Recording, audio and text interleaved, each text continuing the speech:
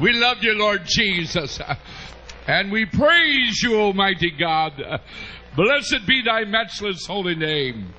Hallelujah. Hallelujah. Praise God. Thank you, Brother Tim. And praise the Lord, everyone. My, what an exciting meeting this has been throughout the entire weekend. I have thoroughly enjoyed all of it. Sometimes I go to anniversary services that I endure. But this has genuinely been an enjoyable weekend. It is so nice to meet Mayor Moore and Mr. Starrin, who is hoping to be the future mayor, and I wish you blessings. Praise God. We want to thank them for the excellent and obvious leadership that they've already given to this wonderful city. And we pray God will just continue to bless them. When Mayor Moore learned that I was from West Virginia, he wanted to know if I could walk straight. I said, I must walk straight. I will lose my job if I don't, and so will you if you don't walk straight.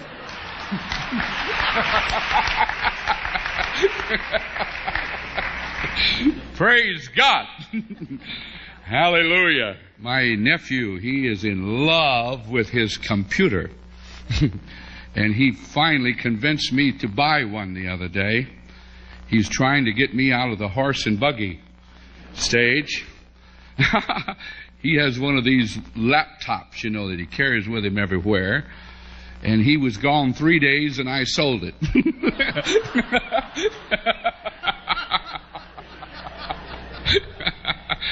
You're just going to have to take me horse and buggy style.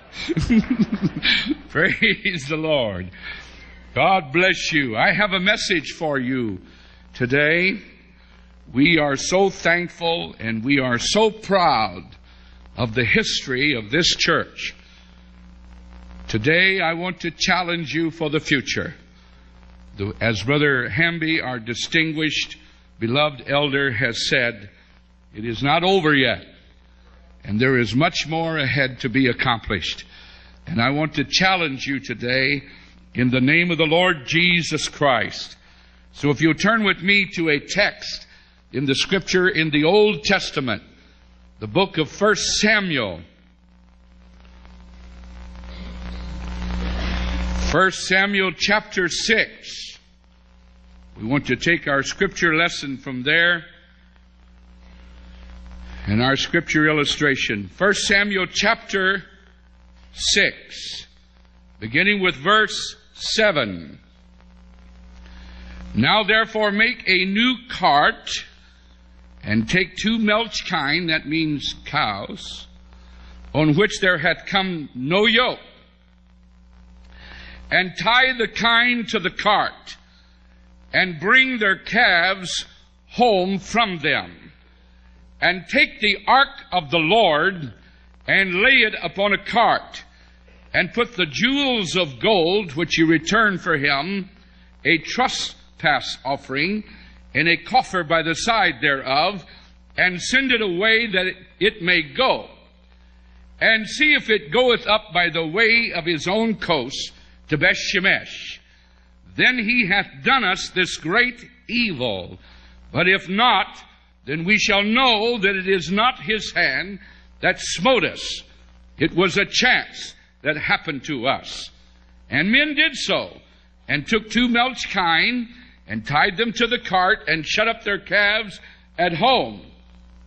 And they laid the ark of the Lord upon the cart, and the coffer of the mice of gold, and the images of their emerods, and the kine took the straight way.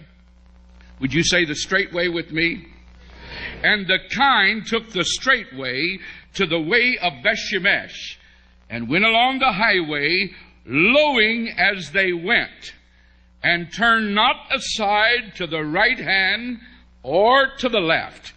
And the lords of the Philistines went after them unto the border of Bethshemesh. And they of Bethshemesh were reaping their wheat harvest in the valley. And they lifted up their eyes and saw the ark and rejoiced to see it. And the cart came into the field of Joshua of Bethshemite and stood there where there was a great stone. And they clave the wood of the cart and offered the kine a burnt offering unto the Lord. Dear Heavenly Father, I thank you, Lord Jesus, for your precious people and all of our special guests that have gathered into this sanctuary today to love, to worship, and to honor you. And we thank you, Lord, for your holy presence. Now we ask, Almighty God, that you will anoint this congregation to receive the word of the Lord and to understand the word of the Lord.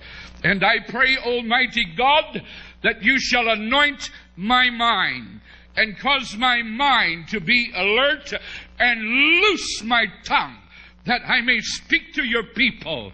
In the name of the Lord Jesus Christ, I pray. Amen and amen. Would you give him another hand praise unto the Lord?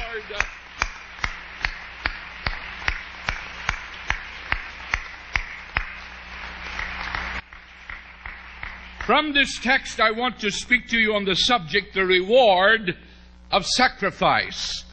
The reward of sacrifice. Let me give you just a little bit of background, what is happening here in the days of Israel, according to our text. Israel was a people that were up and down spiritually, depending on leadership. If they had good, strong spiritual leadership, they would rise to great heights of revival. Without that leadership, they would fall into the depths of sin. And even beyond that, they would fall into the depths of idolatry, which God despised and hated. Israel had fallen into one of those times of idolatry and had brought the displeasure of God, Jehovah, upon them.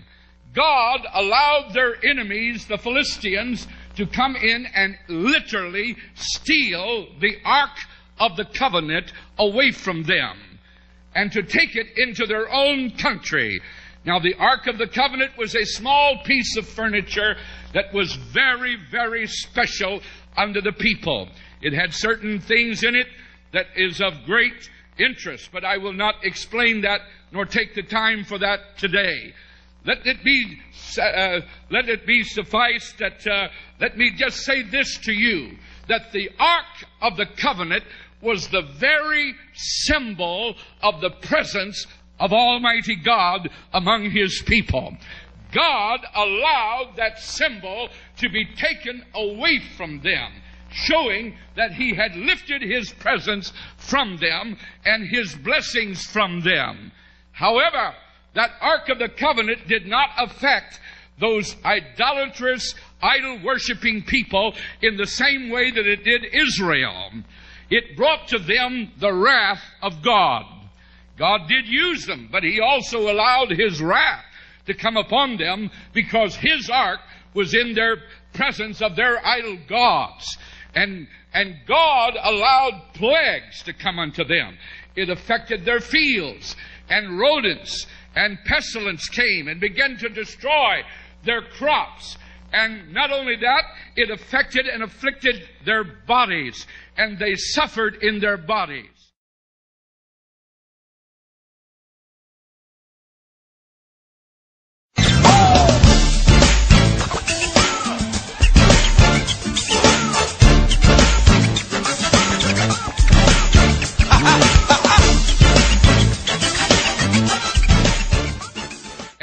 And God allowed plagues to come unto them. It affected their fields, and rodents and pestilence came and began to destroy their crops. And not only that, it affected and afflicted their bodies, and they suffered in their bodies. These men, though they were not Jehovah worshiping of the true God, nevertheless, there were men that were very intelligent and very wise among them. That's what missionaries find out when they go to foreign countries, as I have done many times. You are going to discover, even though a nation is poverty-stricken, and they may even be an idolatrous nation, such as Thailand. When I went to Thailand, there was over 80 million Buddhist idols in that nation. We lived in Bangkok, where there was 400 Buddhist temples in that one single city. But you're going to discover that in spite of their idolatry, there are those that are among them that are extremely brilliant and intelligent. I remember on one occasion when I was debating the scriptures and debating religious thoughts with a Buddhist celebrity among the Buddhist people in Bangkok. And quite frankly, he was out talking me.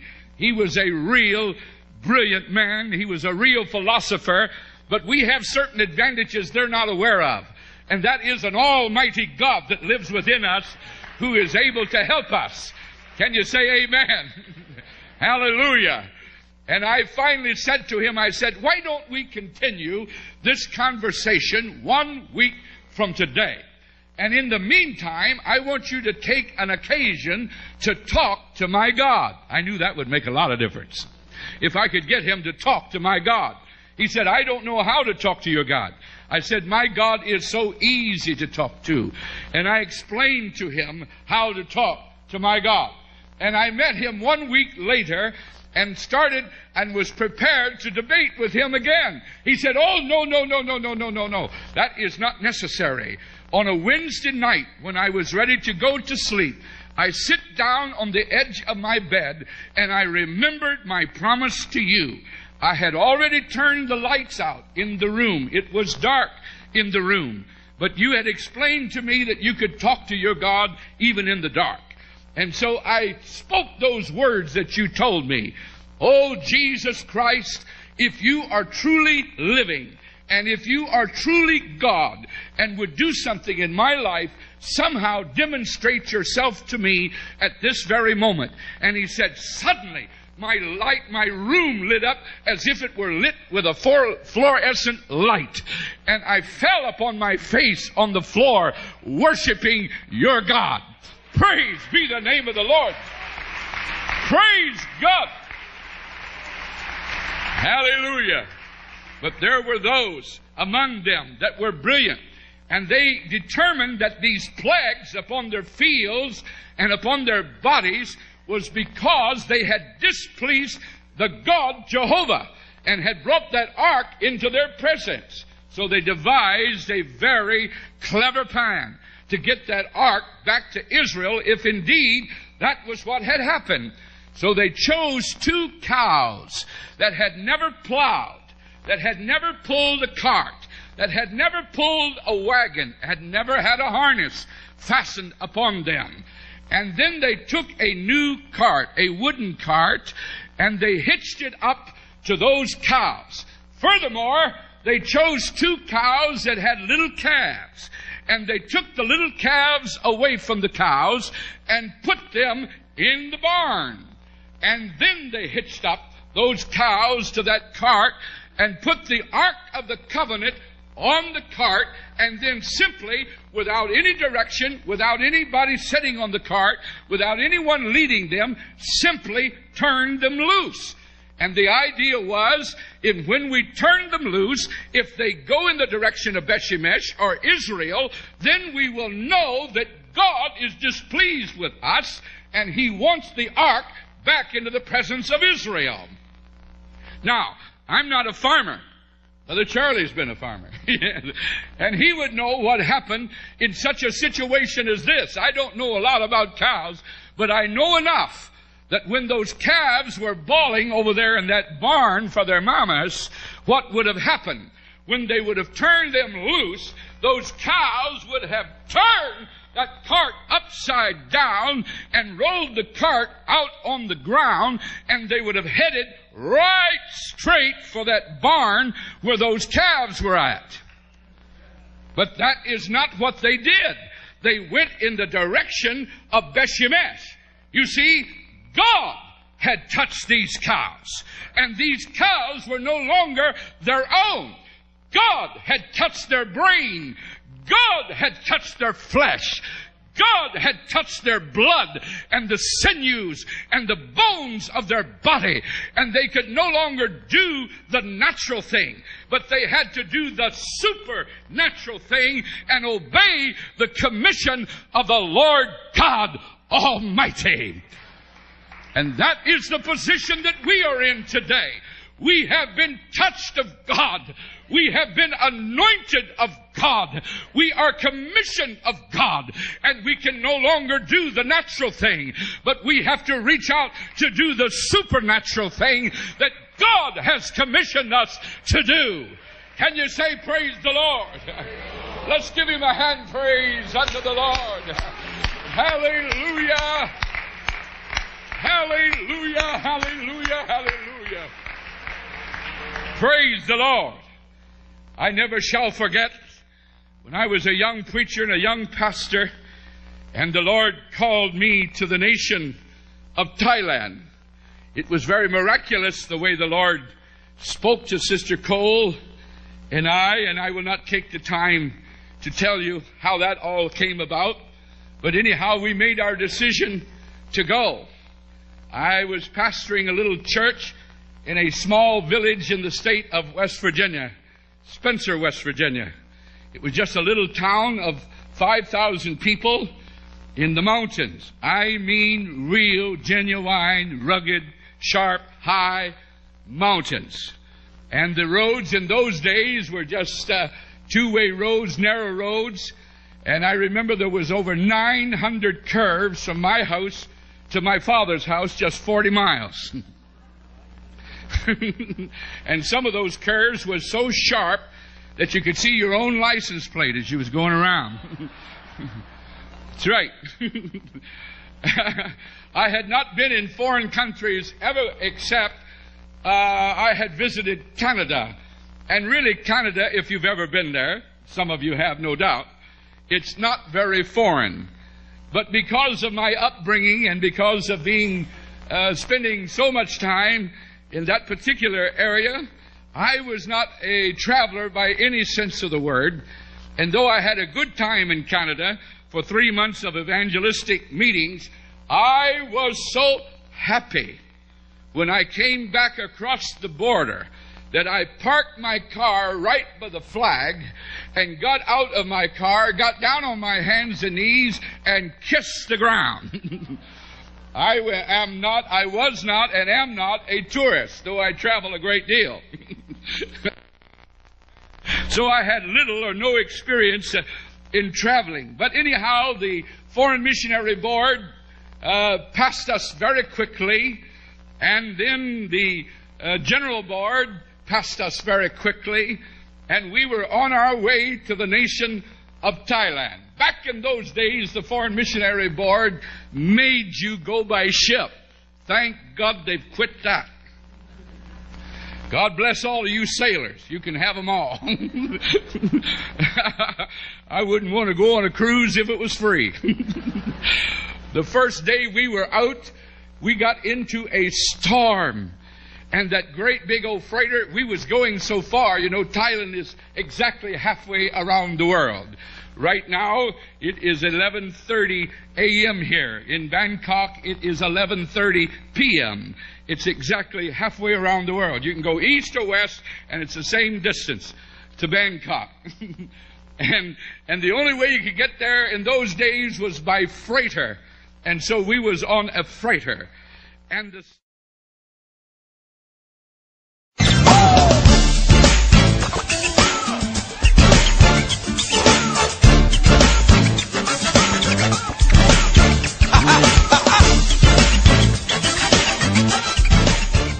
Bangkok. And the only way you could get there in those days was by freighter. And so we was on a freighter. And the storm was so terrible that first day, that ship would rise like that, like it was going to turn over, and then it would come down, and when it would come down, it would go completely under the ocean. And when it would rise up, the water would roll off of the deck like Niagara Falls. It was tipping so much. One time I run up the wall and fell on the floor right on my back in my room. Oh, my. Anyhow, we were on that ship for 3 weeks. We see nothing but water, water, water, water, not even one island or one tree, for 3 solid weeks. And then we were making a short stop in the Philippines. We first went into Subic Bay, which was a military base, been in the news quite a bit recently. And we went into Subic Bay, and Shirley was much more of a tourist than I was or am. And she wanted to get off of that ship and go into the city around about. I was a nervous wreck. So many of the people, apart from the Americans, were these little tiny Japanese people. And I had little or no experience with foreigners whatsoever. And quite frankly, they made me very nervous. Some missionary, eh?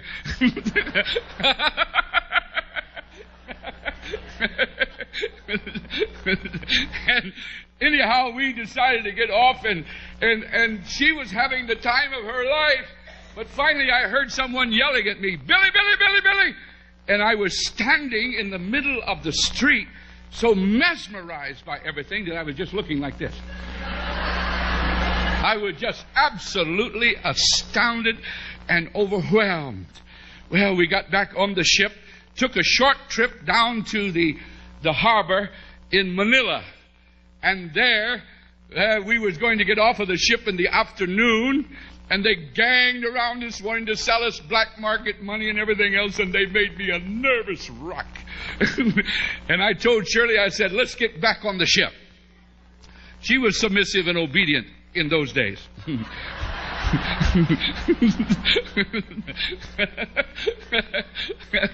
Anyhow, about 11 o'clock at night, the missionary showed up, and I was so green, I was so inexperienced, that it never even occurred to me to let the missionary know that we would be stopping in the Philippines. But my mother thought of it, and she had written to them and told them to watch for that particular ship and to try to greet us. Well, they came on the ship at 11 o'clock at night and got permission from the captain for us to go to their house, which was about an hour's drive away to Angeles, Pampanga.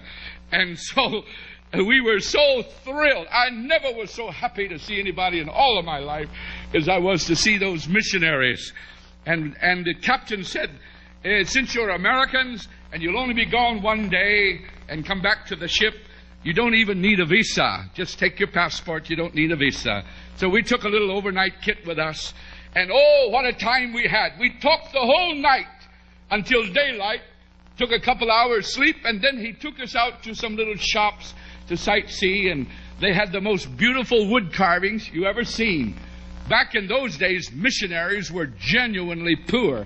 I only had $700 with me on the ship to reach a whole nation of people. And we were so poor, but nevertheless, I was trying to be protective of that money.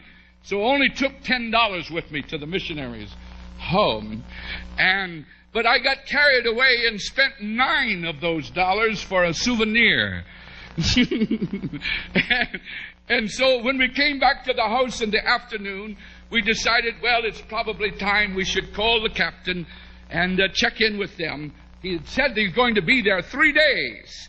So when I called, all I could get was the agent on the ground, on the land. He said, "Sir, that ship sailed this morning." I said, "Sailed?" And Brother Buckmiller jumped up and down and said, "It's the will of God, it's the will of God." And my wife was bawling and squalling. She was only 23 years old. And when she was able to get her breath, she finally said to him, "You are as crazy as a bedbug." Well, we went to the SAS Airlines, and they agreed to let us have an air ticket to Bangkok on credit. Now, that don't sound like much now, but believe me, it was not done in those days. And they told me I could pay for my ticket when my ship came in.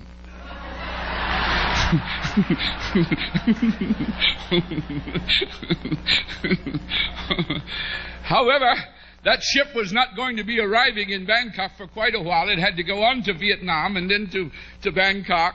And so the missionary said, we are having our very first general conference in the Philippines.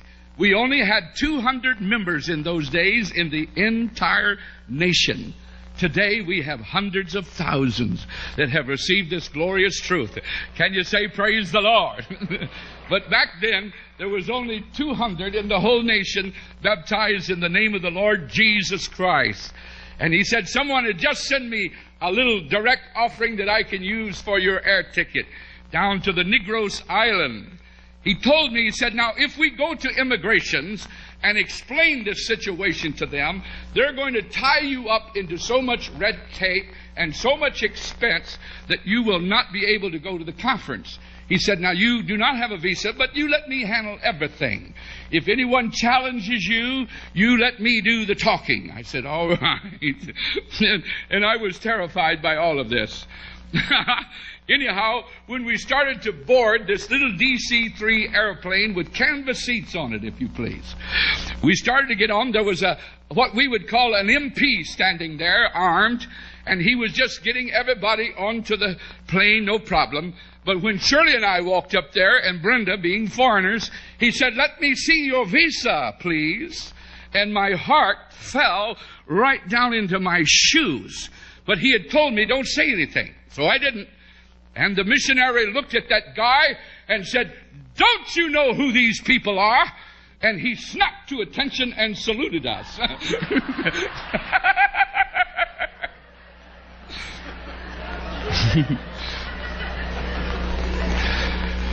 And so at the camp, we learned so many things.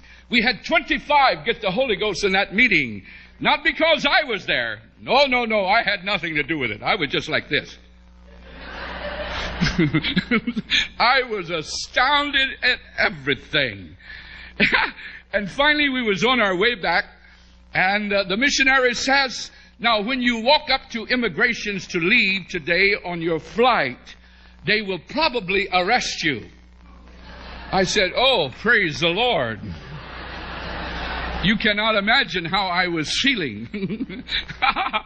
Anyhow, when we walked up and handed our ticket and passports, he was smiling and he was so nice. But when he opened my passport and there was no visa, the smile come off of his face.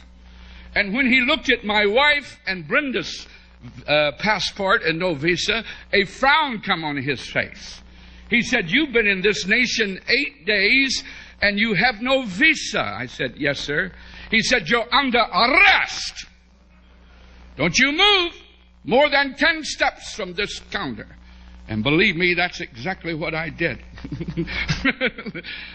And there was a man came along in a little while, very distinguished looking Filipino man, dressed as I am here today. He had been on our ship from Subic Bay to Manila, having no idea who he was. Because this man, I tried to explain to the one that had arrested me, we have a ticket, we've got to get on that plane in just a couple of hours and go to Bangkok. And he had answered to me, impossible. There's only one man in this country that can get you on that plane. And he is the invisible man. Now, I don't know what he meant by that. I suppose it meant that he's hard to find. I don't know what he meant, but that's what he said.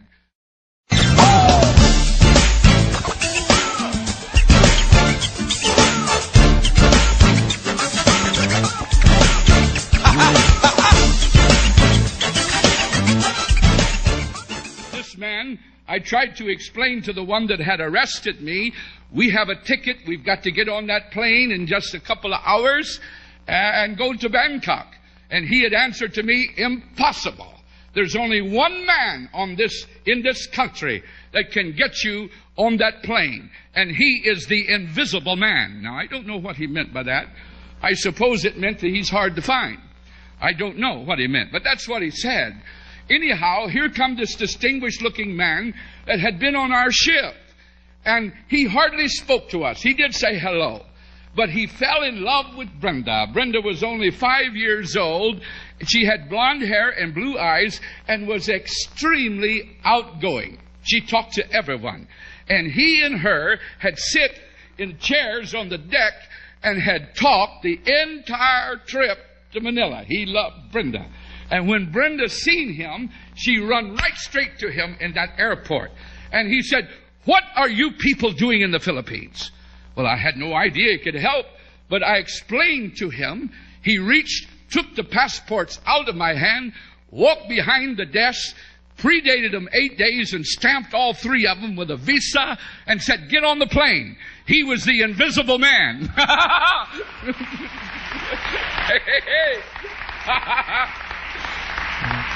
And when he did that, the guy that had arrested me looked at me and he said, "Incredible! Incredible!" And by this time I was feeling pretty cocky. So I looked back to him and I said, "Incredible! Incredible!" Well, they had already taken away the stairs to the plane, and they had to reopen the door and push the stairs up and get us on.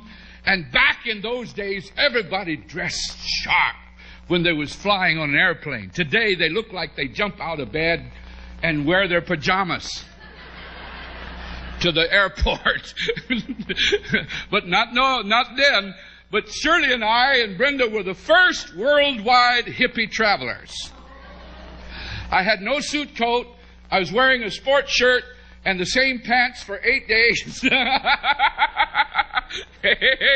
And she was wearing the same dress. We had washed it out every day. It used to be blue. I don't know what color it was by that time. Anyhow, we got on that plane and we flew to Bangkok. And when we arrived in Bangkok, we held to the back of the line to be as inconspicuous as possible. And so when we finally got up to immigrations and the authorities, they were dressed in white uniforms, sharp as they could be, brass on their hats and their shoulders, and they looked us up and down, and believe me, they were not impressed. And finally, he said to me, "Where is your luggage?" I said, "Right here, one little overnight kit." He said, "How much money do you have to declare?" I said, "I have $1. I was too proud to tell the missionary I didn't have any money.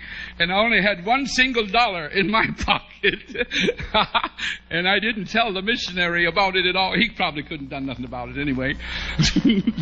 But anyhow, he said, "Just how long do you want to stay here?" I said, 4 years. He said, "I think we have a problem."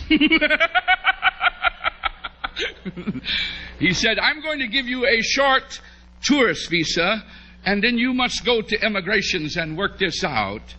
Well, I had baptized a man in America who had a parochial school in the middle of Bangkok of over 2,000 students. But I couldn't even think of his name. I couldn't pronounce his name. His name was Bunmark Gittisan Watanajan, and I couldn't think of it. I couldn't spell it, and I didn't have a telephone number or anything. And Bangkok was a city of 4 million people. And I did not know where to go. We had no address, nothing. Everything was in the suitcase on the ship. And I told Shirley, "I know he doesn't live here at this airport." And with and I had seen pictures of his parochial school. And so for $1, in those days, we could get on the shuttle bus for 50 cents each. And Brenda was young enough, she didn't have to pay. So we just had enough money. And they delivered all of the passengers to the hotels, you know. And the man that was driving the shuttle couldn't speak one single word of English, not one word. And the tour guide, she could speak English, but not enough to understand my situation. She couldn't comprehend why I didn't tell her where to go and why I didn't get off of that bus. She couldn't comprehend it. I couldn't make her understand what had happened. And finally, after everyone was delivered, she said to me, "Where you go?" I said, "I don't know where I go." I was sitting watching out the windows trying to see that school. I had seen the picture of that school. and finally she said, "I can't drive you all day." I said, "Well, I don't know what to do." She said, "Well, I go airport." I said, "Well, I go airport too." And she said something to him in Thai that I would understand perfectly. Now, I speak Thai very fluent, but I didn't understand a word in those days. And she said something to him. He drove one single block, turned one block to the right, and there was that school in the middle of 4 million people.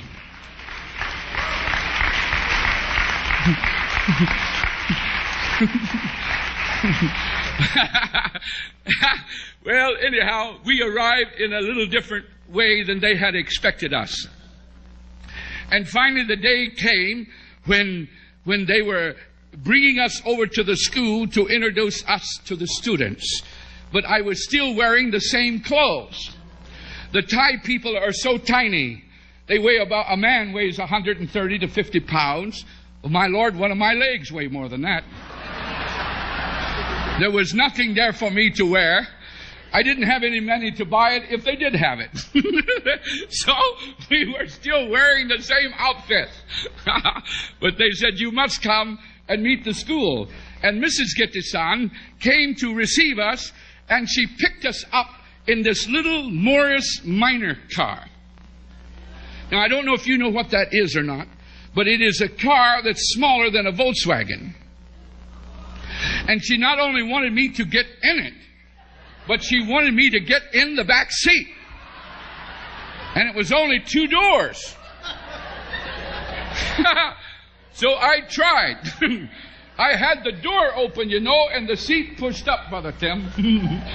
And I was trying to get in, and I heard something go rip. And I got in and sit down, and my wife got in and sit down beside me. She had heard it also. And she was as pale as a ghost. She wouldn't even look at me. But she said, "Did they?" I said, "Yeah." I said, "When I get out of this tin can, if I can get out, I want you to walk very close behind me."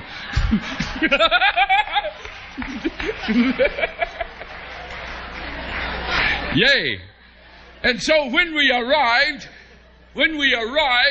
here is 2,000 kids standing at attention, waiting for the VIP to arrive.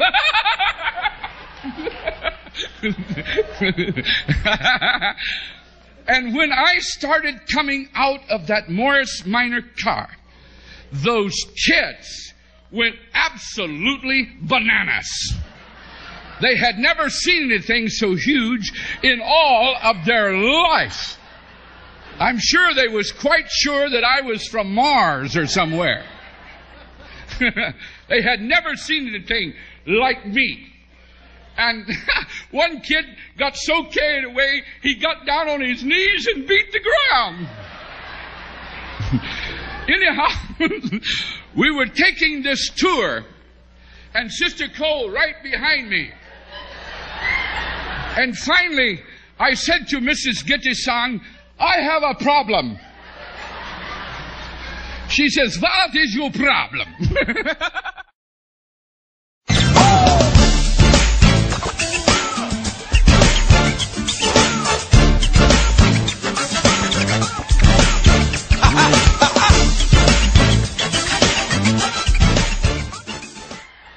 And finally, I said to Mrs. Getty-san, "I have a problem."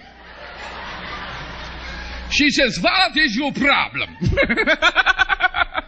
I said, "I have split my pants." She took me by the arms and turned me around and said, "Let me see."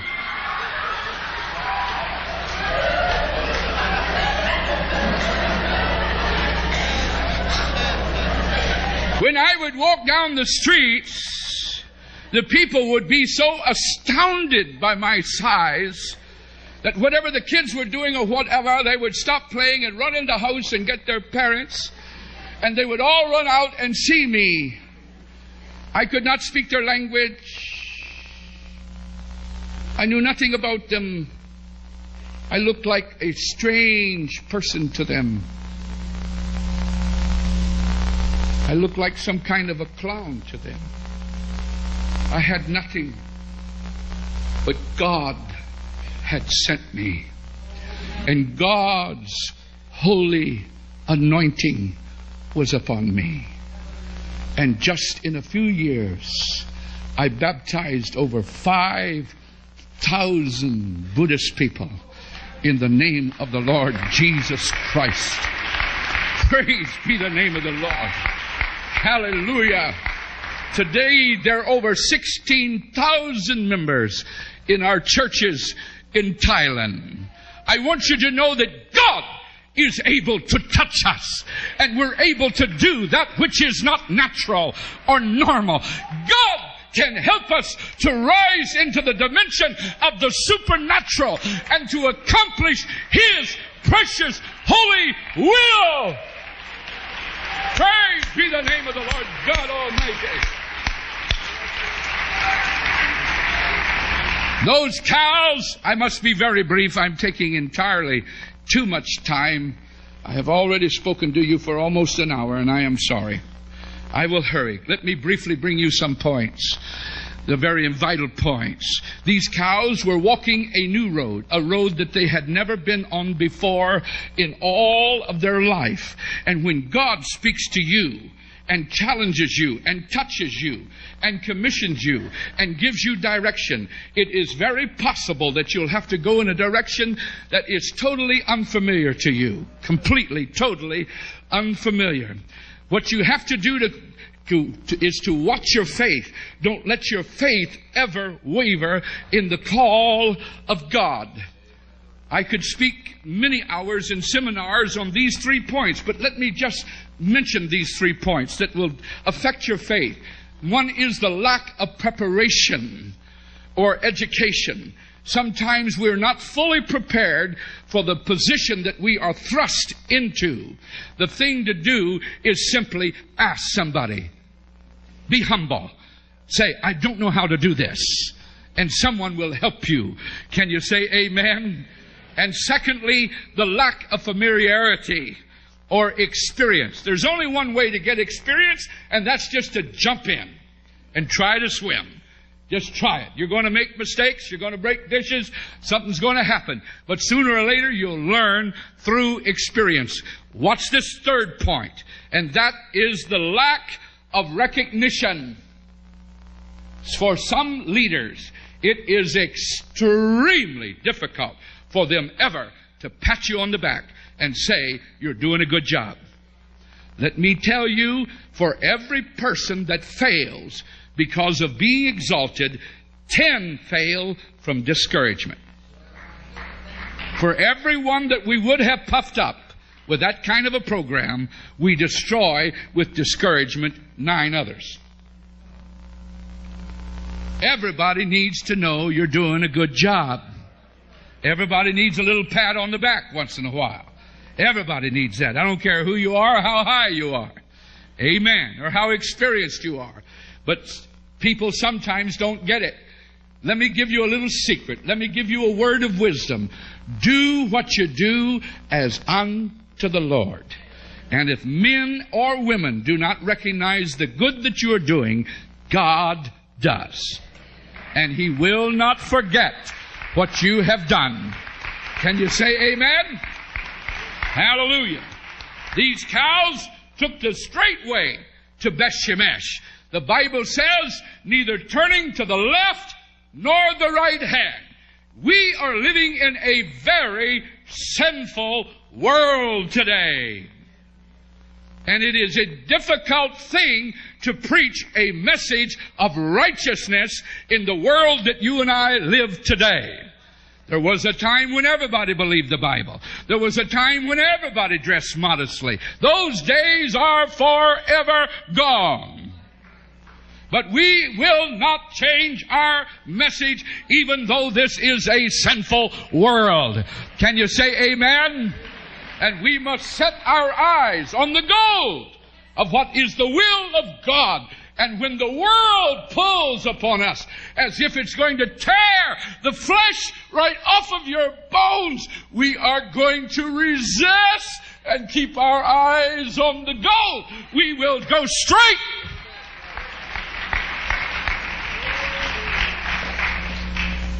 The Bible says those cows were lowing as they went. They were feeling pain. They could hear their little calves bawling in the barn. And though they were doing the perfect will of God, they themselves were hurting. They were hurting. And I don't care how rich you are, and it's perfectly all right to be rich as long as you are liberal with the people of God. I don't care how fine a home you live in. If you drive a luxury car and wear tailor-made clothes and eat the finest of food, I promise you, if you ever fully accomplish the will of God in your life, someplace, somewhere, you will feel pain. And a lot of it. Lowing as they went. Amen. And the ark came into the area of Israel. And they seen this strange sight coming. 2 cows running down the road, pulling a cart, with no man on the cart to direct them, or no one leading them. If I had time, I could make this very vivid, but I don't have time.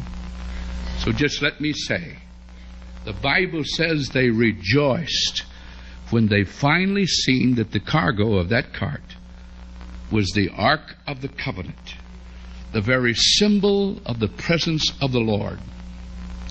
And it had miraculously come back into their presence and into their possession. Amen. And the Bible says they rejoice to see it. And maybe the musician would come to prepare to speak, play softly as I close. You have been faithful. And let me promise you this.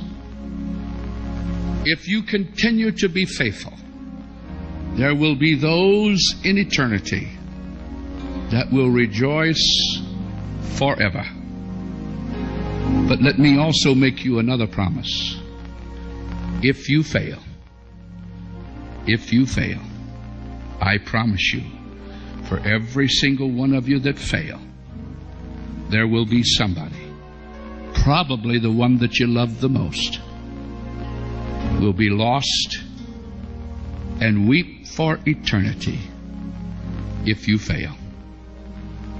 Because the one you take down first is the one that is the closest to you.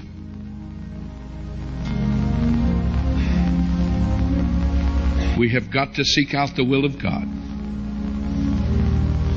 I'm doing the best that I can. My education, my abilities, and my talents are almost nothing compared to the young men and the young women that we have coming on today. You're going to have a hard time matching me, because there's one thing I have done. I have done my best.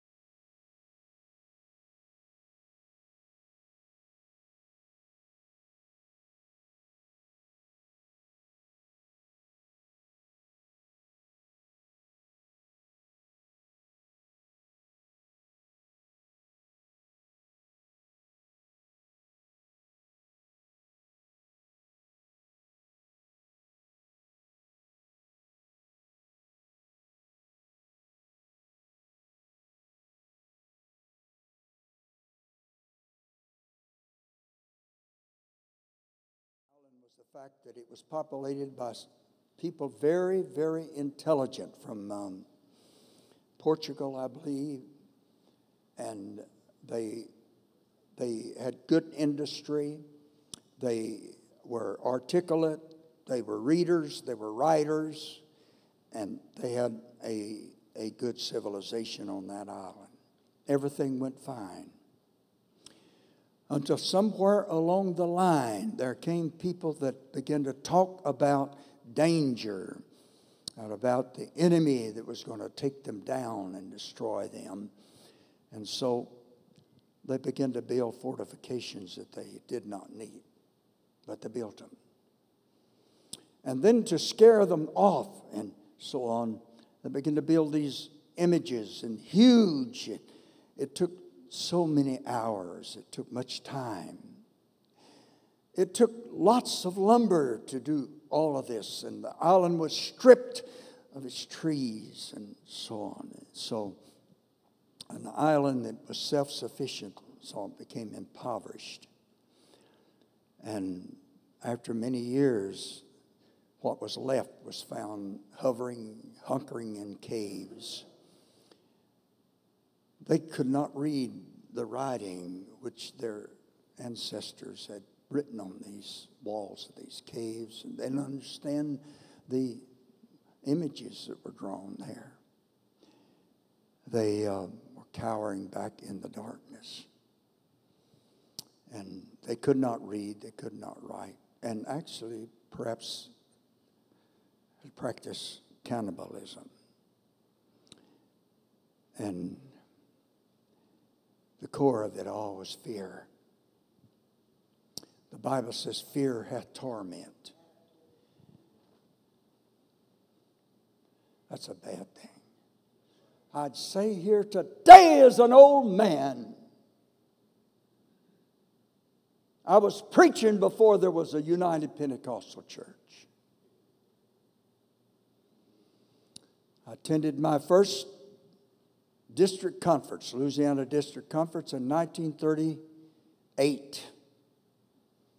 And that district conference was held in West Monroe, Louisiana. It was in a little block building. The floor was dirt, and there was one row of lights down the middle. And the benches were slats. Louisiana District Conference. I know how many preachers were there. I counted them. There were 30 at Louisiana District Conference in 1938.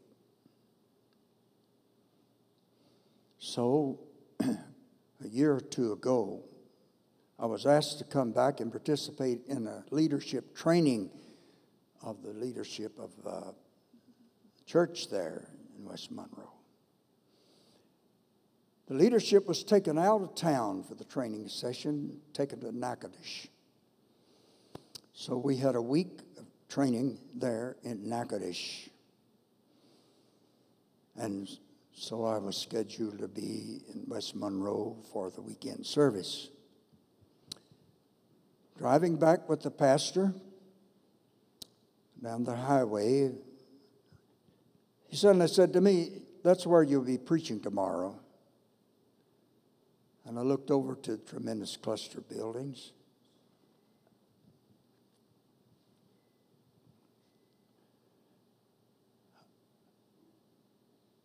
X number of acres, he said, 32, I believe.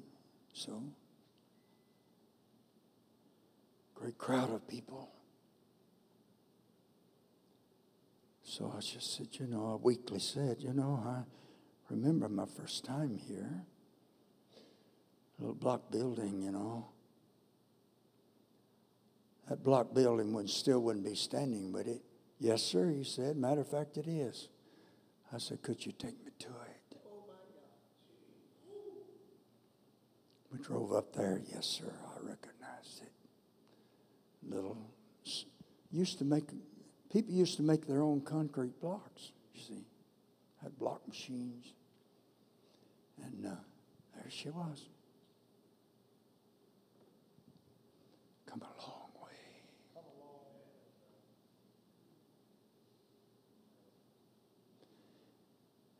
Have we got any fraidy cats here today? Amen. We got some fear mongers here today. Come off of that. Let's pray that prayer.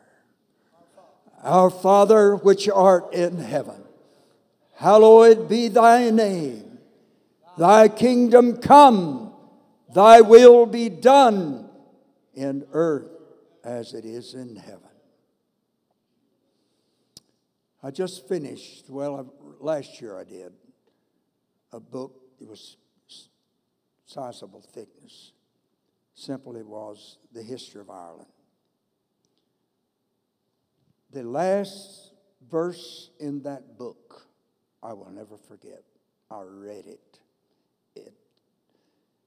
It was bloodshed all through. It was failure. It was this. It was chaos. It was dismal situations. So the concluding verse simply said, Ireland has no future. Ireland only has a past that is repeated again and again and again.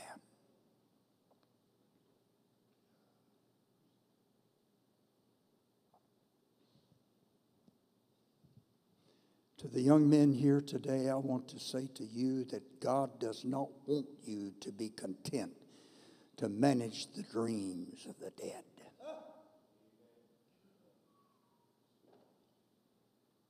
Praise God.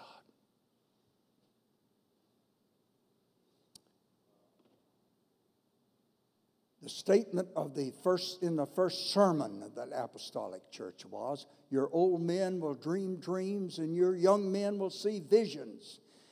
And I tell you what, I can't believe, I will not believe, not at least for myself, I'm not going to be dreaming some old dream about the past.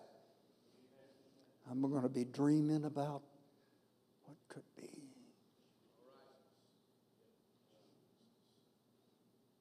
And I appreciate the past. Came by that sign out here on the highway, Highway 171. I told the brothers driving me, I said, I remember when this was a gravel road. Gravel road from here to Shreveport, Louisiana. Praise God. A lot of water going under the bridge, you know. But, man, that's yesterday. In Korea, north of the reservoir Pumyujang, American Marines were surrounded by the enemy, and there was no hope. It was bitterly cold. They had taken casualties. Their buddies' bodies were frozen stiff. They had picked them up and strapped them to the turrets of their tanks. And the captain said, we're going to attack to the rear. We're going to shoot our way out at X number of hours. We need to find something to eat and eat. And then we're shooting our way out of here. The K rations were frozen. But they opened the cans and undid their bayonets and dug the frozen stuff out of the cans. Put it into their bearded lips. And a newspaper reporter happened to be there, and he moved among them and asked simply a question. If you asked for something, made a wish, what would you wish for if you got one wish? We're going to be leaving here in a little bit. We're going to start the engines on the tank. We're going to shoot our way out. What would your wish be? The answer of an old Marine that was chomping icy ration. lifting it with the point of his bayonet. I never forgot. What would I wish for? Yeah. My wish is, give me tomorrow.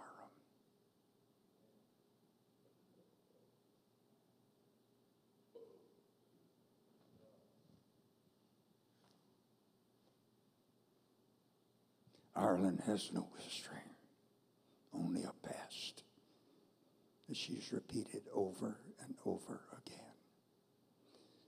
Big difference to the people that face even an uncertain, hostile future perhaps, and simply says, give me tomorrow.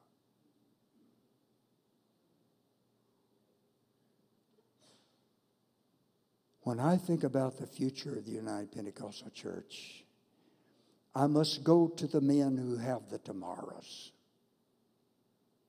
I don't have many more days. I don't know how long a man will live past 84. I know this, friend, that every one that this old man lives, I'm going to live it to the hilt.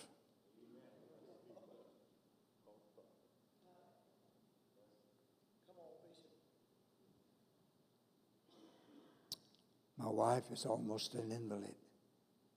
I bathe her. I dress her. I tuck her in at night.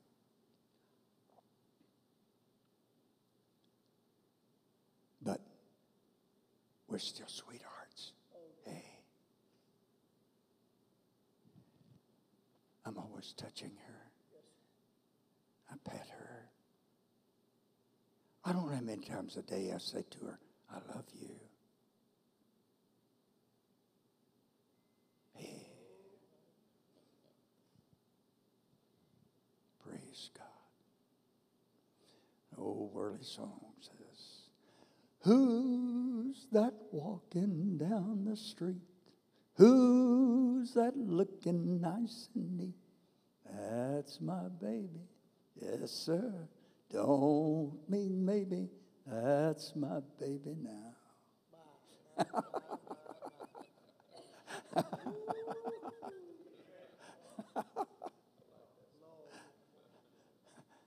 Well, and that's some funny way to end this sermon. Praise God. Praise God. I've enjoyed this time with you. God bless you. Praise God. Amen.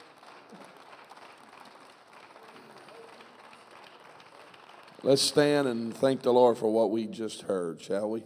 Amen. Let's really thank Him and open our hearts in Jesus' name. Praise God. Thank you, Lord. Thank you, Jesus. Thank you, Jesus. Thank you, Lord. Thank you, Lord. Thank you, Lord. Thank you, Lord. Amen, amen, amen, amen, amen. Amen. Praise God. There is no earthly way you could put a price tag on what you just heard. No way. Brother Eddings and I and Brother Godwin, different ones, have discussed at great length the need for young men to have the ability to be impacted by men like Brother Pugh, Brother Ewing, and others that an old proverbial statement is that they have corn in the crib. I had a young man tell me the other day, he said, my generation needs to be heard. My generation needs to be heard.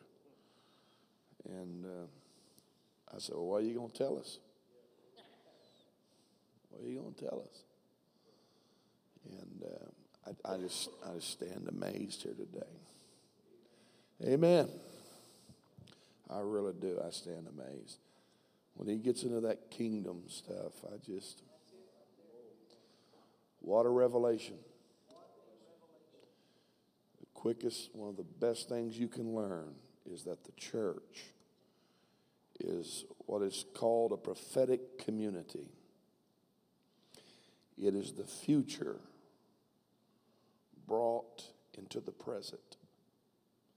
It's God's rule, His reign, His authority, His dominion from future. That's the reason why Jesus told them, He said, when you go preach, you just simply preach that the kingdom is here, repent. And then He said, I want you to heal the sick, cast out devils, raise the dead. Because in that great future kingdom, there is no sickness. There is no death. And so the church preaches these things we call miracles simply because we bring the future into the present to give the world enough glimpse of what that future kingdom will look like so they'll want to go. That is the purpose of the church, is to give the world a glimpse of a future kingdom. That's why we're here. That's why we're here. And that's why we can emphatically, somebody asked me that I believe it was the will of God for everybody on the earth to be healed. I said, not right now. Until Satan is bound 1,000 years, it's not going to happen. But God did purchase it. And God wants us to get glimpses of it and to see it now enough to know what that world's going to look like and give us a little glimpse of what that world's going to look like.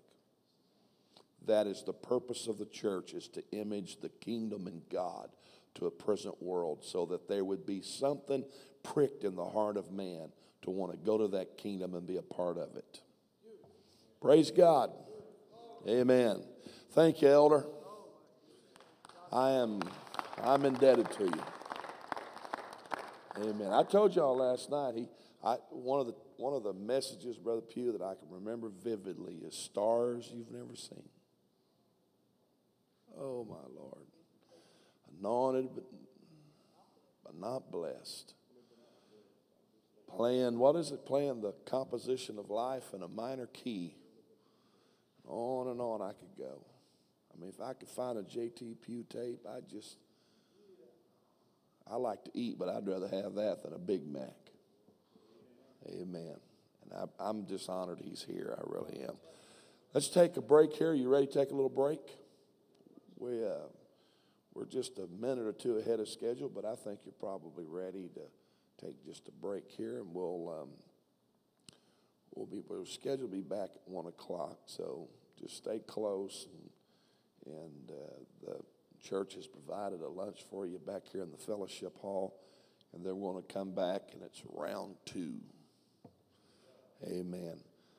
Yeah, you ready for round 2? Praise God. Everybody said amen.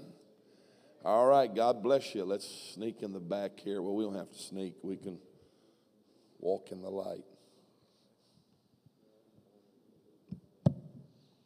My God, have mercy. My brain's swimming.